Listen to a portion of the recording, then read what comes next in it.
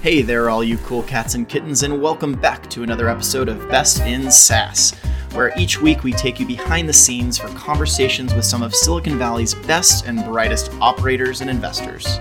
Crack a beer, get comfortable, and join us on our quest to find the patterns and playbooks that accelerate the sprint to 10 million of that good stuff, that repeatable stuff, that stuff we call ARR. Neha Sempat, welcome to the show. Super excited to have you on and really to dig into this amazing career of yours. Thank you, Eli. I'm so excited to be here and to have this conversation. Fantastic.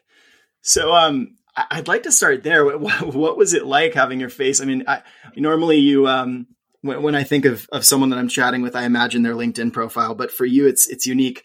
I'm imagining your face 40 feet tall in Times Square. So what was that experience like for you?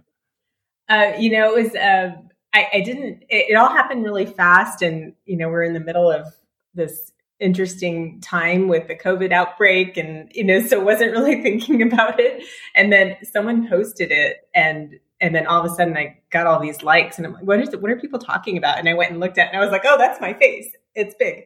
It was pretty cool. It was actually a really great compilation of a lot of women who have accomplished a lot of really great things. So I felt super privileged to be included among them. And it's a part of our effort as a member of Pledge 1%, which is really about organizations giving back and being socially responsible as corporations.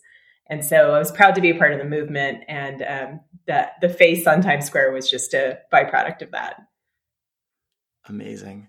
I've heard, inside sources, friends of yours perhaps have told me that you do some pretty spectacular things to lead a company responsibly. And I assume that is tied into that pledge organization. I'd love to hear more about that and the way in which you run your business that is socially responsible. Sure. I mean, what it comes down to is a successful business is really about its people. And if your people are cared for and they feel like they have the opportunity to do the best work of their career and that they're able to contribute to their communities and show that care, it really just results in an environment that people like to work in and that I feel privileged to work in. And so that's what I've it's just a value that I've had in my leadership role. And it's kind of permeated throughout all the companies that I've run. So it's something that I'm super proud of. What it comes back to is that, you feel like you're not just building a software product, but actually contributing to the world by employing people, by doing work in the communities where the employees live, and engaging with places where maybe there's underutilized or untapped talent and cultivating that talent. And these are all things that kind of make us who we are at Content Stack and at the other companies that I've run in the past. So how have you gone out of your way to find those opportunities to bring people in who might not otherwise? I've heard that you have an office in a particular location that I think ties right into this. I'd love to learn more about that. Sure. Yeah. I mean, I can give you one example with our office in India. So we work in a part of India that's not really known for technology companies. And at first, that kind of felt like we were setting ourselves up maybe at a disadvantage. But what it's turned out to be over the 12 years of investing in that community and building relationships with the local community colleges and universities, it's really become a part of us, and we're a part of that community. And it's really this whole notion of giving back, but also being able to be a part of something is very real there. And, we actually, our office is set up on the top floor of a local community college.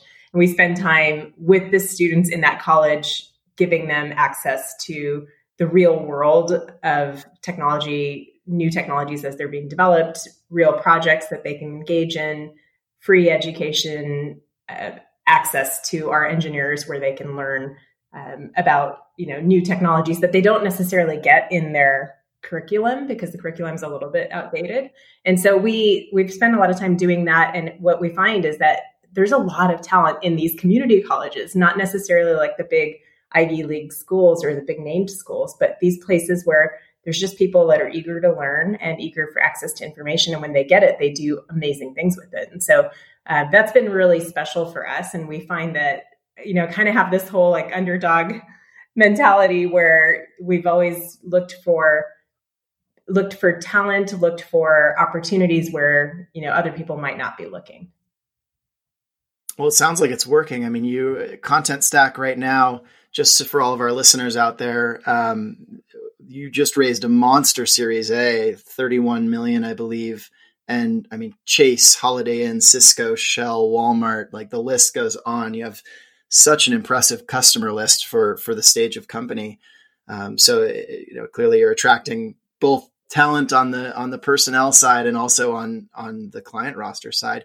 I'd love to hear, before we dive into your current success, I always like to take a step back. And you started off in marketing and communications.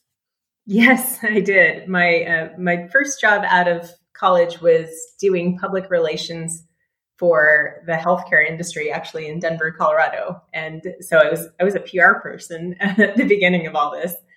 And what I found, pretty fast after I graduated from university is that I was getting a little bored in healthcare, and everybody was talking about Silicon Valley. And at that time, it was still .com days. So, I didn't really know what any of it meant. I just wanted to be somewhere more fast-paced and exciting. And so I moved to San Francisco a little over 20 years ago to start my career in tech, in PR. And that's where it kicked off. And that's where I found my love for products and the idea of bringing innovation to life, and eventually became more of a product person. So how did you make that transition? I mean, there's a pretty big jump from PR to product to leadership. I'm curious about that journey. Yeah, so leadership was sort of always the only thing that I felt like comfortable in. And just to give you an example, I didn't know what I wanted to study. I didn't know what I wanted to do, but I went to the University of Denver because they had a minor in leadership, and it was the Pioneer Leadership Program. So that was sort of, I was like, I want to be a leader. I don't know what that means or where or how, but that's something I've always pursued.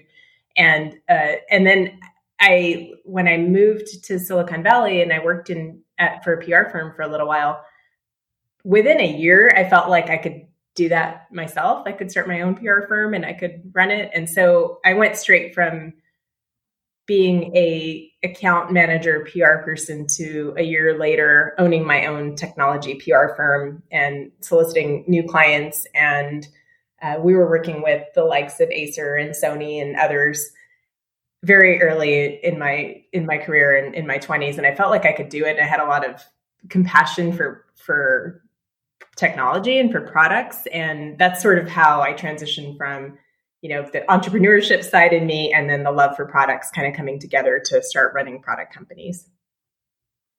Wow. So it sounds like you've always had this knack for attracting these really high caliber customers. I'd love to dig into, coming back now to Built.io and Content Stack.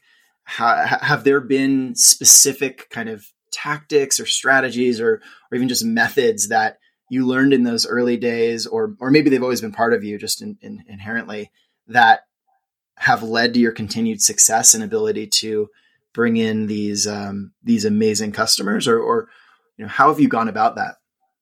It's really starts with just like authentically caring about the problem or the challenge that the customer is facing. And for me, that started off, I would say, if you think about my early career, it was in PR, which really makes you a consultant. And so you're spending time with these product people or even CEOs, helping them to tell their story better or helping them to figure out how to demonstrate value to the people that they're selling to. And so I think that was kind of inherent in the way I thought about things. And then my first company, actually prior to Built.io, was a company called Raw Engineering, which was a services company. And we were essentially helping brands and organizations figure out how to modernize their technology stacks. And this was, early days of cloud computing, of people bringing mobile devices to work and figuring out how to develop apps for mobile, and eventually SaaS applications and how all those things work together. And so while we were doing that, we were consultants. We were helping organizations figure out what workloads to build in the cloud, how to build them, what tools to use, and how to successfully bring them to market. And in doing that, you have this sort of consultative selling approach, and it's very authentic, and you build trust. And so that's, I think, the most important part of selling is actually caring and then building the trust with your prospect or your customer or your partner, and then helping them to be successful. And when you find that they're successful, in turn, they're going to come back to you and buy more from you and remain loyal, and the account grows. And so it's a kind of a hard thing to teach. It's more of an inherent thing that, having spun actually both Built.io and Content-Stack out of a services company, it's sort of in our DNA. We have a very consultative approach to selling. And as a smaller company, being able to sell to very large brands, that really helps, because they know that we know what we're talking about and that we care and that we're going to help them be successful. And that shows in our sales process. So that's really interesting. I'd love to zoom in a bit on, you said both of the companies that you've started, and one of them has already been acquired, were spin outs from a services business. Why is it that, is that your kind of secret to success, is starting with services, finding a real specific problem, and then spinning off a product to solve it? Or can you kind of give the listeners some sort of insight into how that's worked for you? Yeah, I wouldn't say it's a secret to success, and I don't know if I would even recommend that as the way to go about doing things.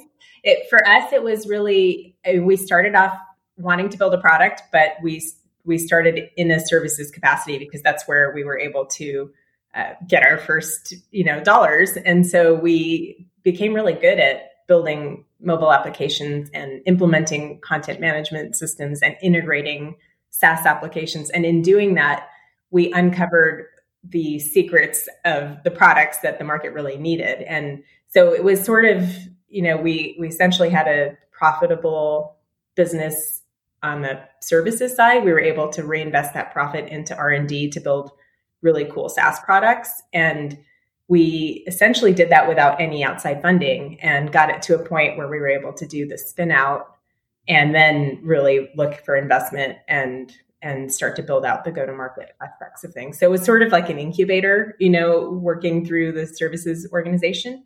And then when we knew that product market fit was there, or there was an opportunity to consider M&A, we did the spin out. So you keep saying we, and I word on the street is that one of your secrets is you have an amazing team that you keep bringing with you for each of these adventures. Is that true? And if so, tell us about that. The team is really the most important part of any organization. I really strongly believe that. My co-founder is our CTO. We've known each other for a very long time. In fact, we're married. So there's something that not everybody knows. And then one of our other very early joinees was one of my best friends, and he's been with us through the spin-outs and through the beginning of Content-Stack and the beginning of Built.io. And we've kind of grown the team from there together. And essentially, if you look at even our engineering talent that's been with me from raw engineering to Built.io to Content-Stack, I've got several people that have been with us for over 10 years. And so, yes, the secret is keeping people engaged, giving them opportunities to do the best work of their career, caring about them and letting them care about you, and then ensuring that you're surrounding yourself with people that are really smart and that make you smarter. And we work really well together. I'm super lucky to have such a great team.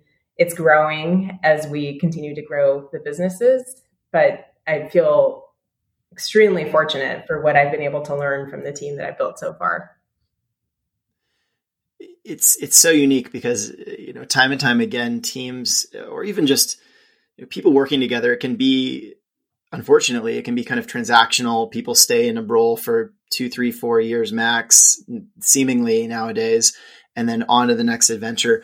Why do you think it is that you and your team have been able, aside from, of course, your husband, and you guys are, he's married to you in multiple senses of the word, but for the rest of the team, why do you think that it's worked so well for so long? There's trust, and again, like it comes back to the word trust and care. And those are things that you build over time, but once you've built them, they last. And we've all learned so much together. We kind of finish each other's sentences, but also we're all growing in the areas that we're really strong, and that's kind of helping the companies grow over time.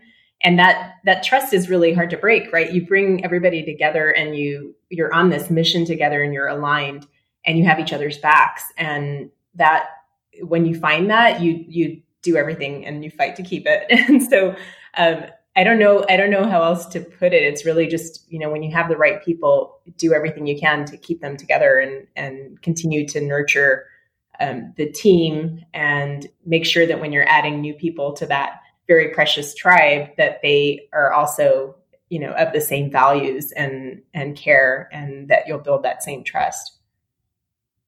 I think that's really great, actionable advice for people out there who are listening and trying to figure out how they're going to build their team and really get the cohesion they need to get to that next level. So being that the show is about kind of these B2B patterns and playbooks and things that you've learned in your past and continue to bring back, I'd love to just ask you, when you see your team spin up on a new project, on a new company, in this case, Content Stack, are there certain motions that you see them, or even, you said you can finish each other's sentences.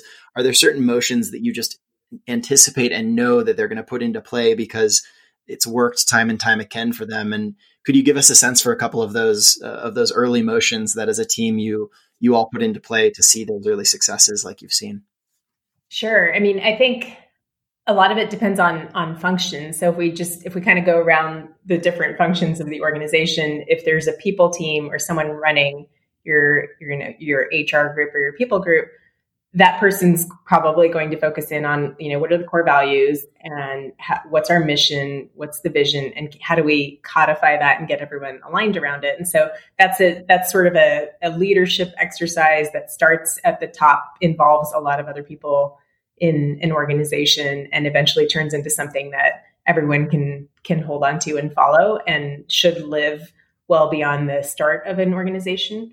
So I think that's the people side, probably one of the first things that we typically would do. And then on the marketing and sales side, it's a lot of tooling. So you set up kind of all the best practices, all the tools that you need to be able to bring your product to market, to be able to manage and track and nurture customers, to be able to market appropriately, personalization to the prospects that you're trying to reach out to. On the customer success side, very similarly, a lot of tools, a lot of, customer journey mapping. What are the sort of steps that you go through when you onboard a new customer? How do you keep them happy? How do you ensure retention? So a lot of it is tools and processes and training around all of that. So as you grow your team, there's sort of a known way to go about doing the things that you do from a sales or marketing or customer success standpoint.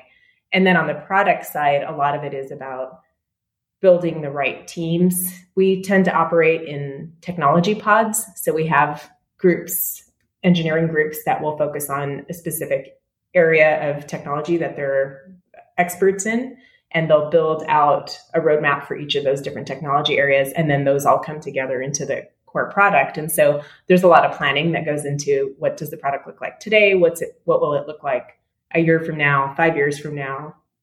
What are the integration points that we have to think about? And so a lot of road mapping and product vision and product planning. Those are sort of like all the different functional areas that when you're setting things up, you start to think about, and depending on what stage you are, will probably dictate how deep you go.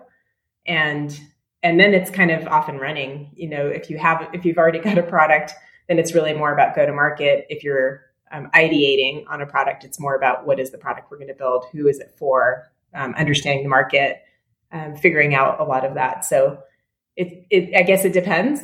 When we spun out Content Stack, we already had a product, we had product market fit, we already had customers. It was really more about building up the sales team, the sales motions, the playbook around sales, and making sure that we had all the tools in place. So as we grow the team, they're set up to be successful. So, I mean, you've done a fantastic job of landing all of those logos with really minimal marketing spend from what I've understand.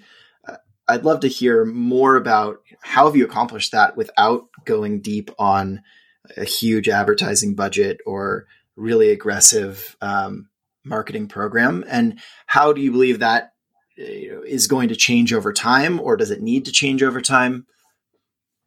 Yeah, so we were pretty scrappy because our first real fundraise was almost 2 years into spinning out the company. And so we essentially had to do a lot with very little. And I give my small but mighty team all the credit for that.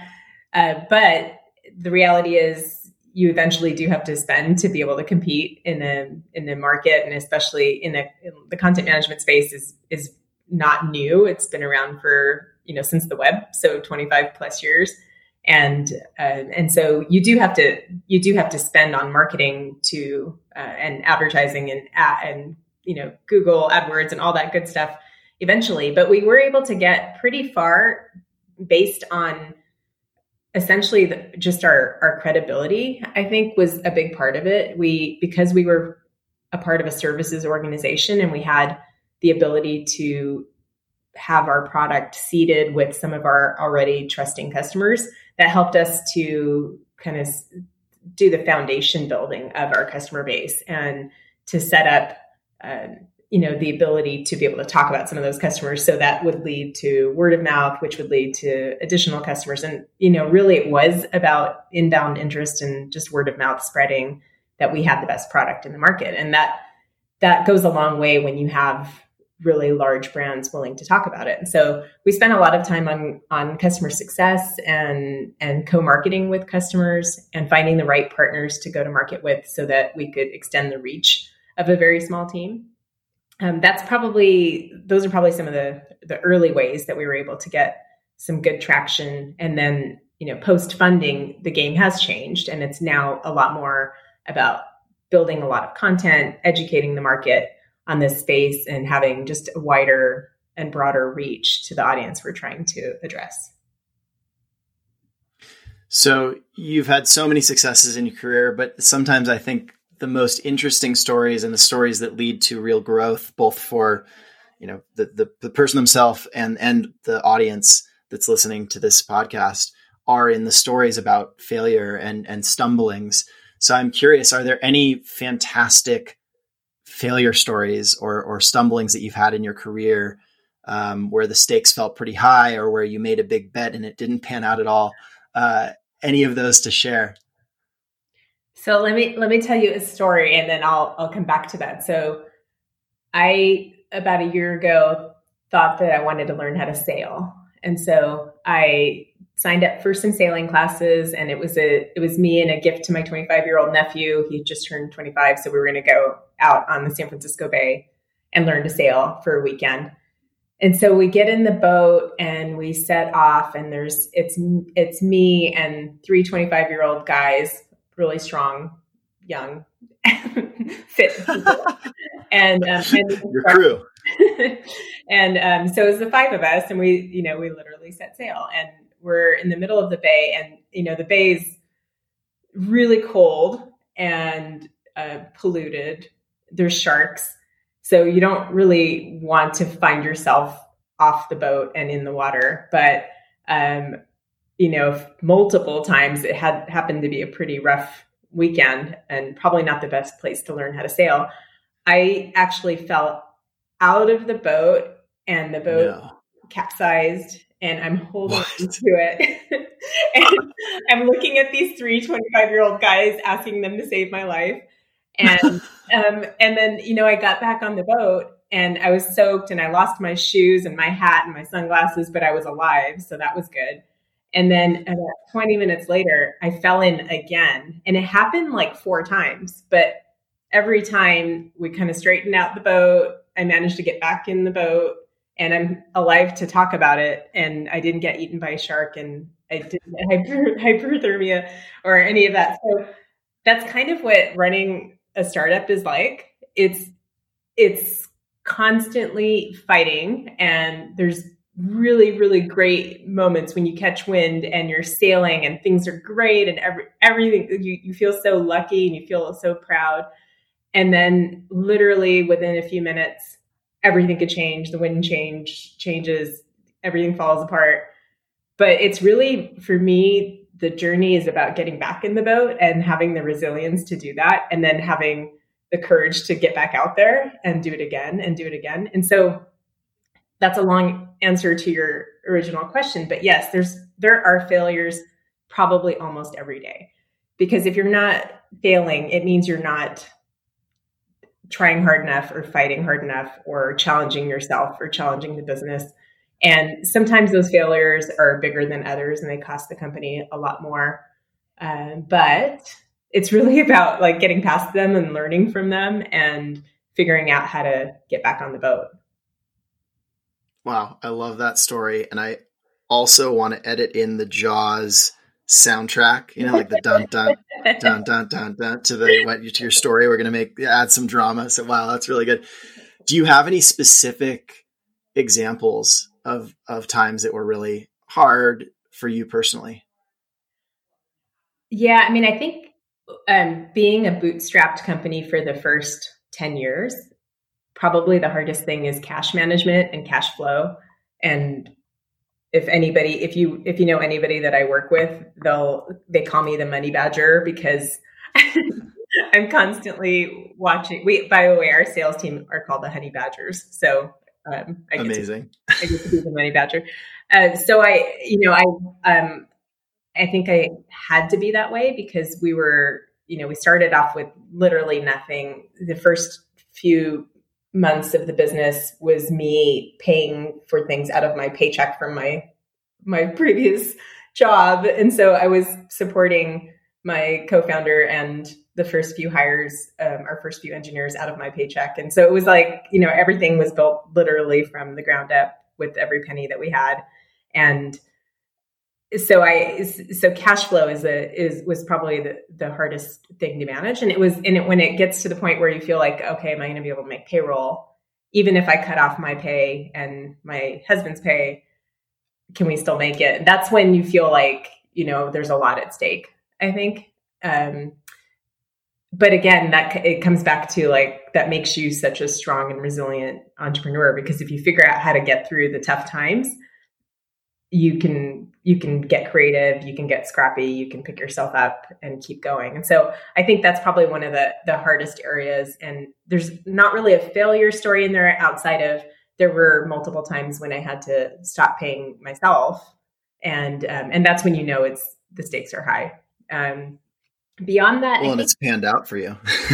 Yeah. Yes. I mean, there's a lot of luck in that too, right? It's like vigilance, luck, resilience, but yes, I think watching your cash flow, knowing it really well, and being able to shift gears or change the way you think about things or manage or preserve cash in tough times, that's not easy to do. And you have to make a lot of tough decisions when you do that, but it makes you a lot stronger when the going gets tough. Sure. And I mean, now more than ever, just given what's happening in the world, that's such an important message for everyone to keep top of mind and remember that, it only lasts for a little while and you can break through to the other side, and it doesn't have to be forever. So I'd love to flip that around and ask, what you've had so many high points in your career and continue to have so many high points. What's been the most meaningful of them all to you so far?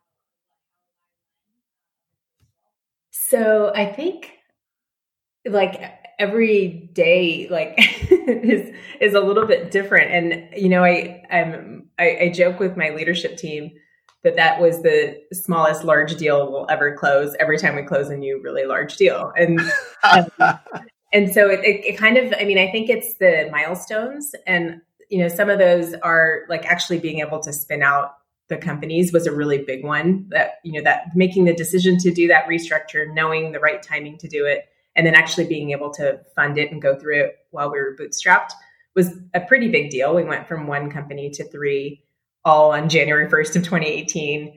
And we did that all without funding. And then, within a year selling one of those companies was another really big milestone. It gave us the opportunity to give that product a home where it could grow and prosper. And it gave us the opportunity to focus on the other product, which is Content Stack, that we felt had, very exciting opportunity and great product market fit. And then I think the fundraising was a big one, being able to close a Series A, especially a significant one. I think that it was one of the largest, if not the largest, enterprise SaaS Series A's led by a female founder. So that was a pretty exciting milestone and moment for me in my career. And now it's really just about like the partnerships and the customers and being able to see some of these really amazing brands that I've admired and known almost my entire life using our product to bring their digital experiences to life. It's so cool. And it feels so good to see that and to see how they're taking our product and doing things even more innovative than we had originally imagined they would be able to do. So those are the fun things. Those are the milestones that we celebrate. You're living the life. All right. I as we wrap this up, I'd love to give you an opportunity to share with the listeners. One of my favorite questions to ask is, all of us at some point in our career have colleagues or mentors or peers who inspire us to be our best and who we either learn from or just enjoy working around. Are there any folks who come to mind who you think are just exceptional? Obviously, there are plenty and too many to name, but that you'd love to kind of give a shout out to that are doing just an amazing job in whatever they're working on today? I would say, because I'm such a proponent of females in tech and, women in entrepreneurship in general, and just women in leadership in general, I would do an important shout out to the few women that have helped support me and raised me up over the last few years. And I'll start with Springboard is an organization, Springboard Enterprises.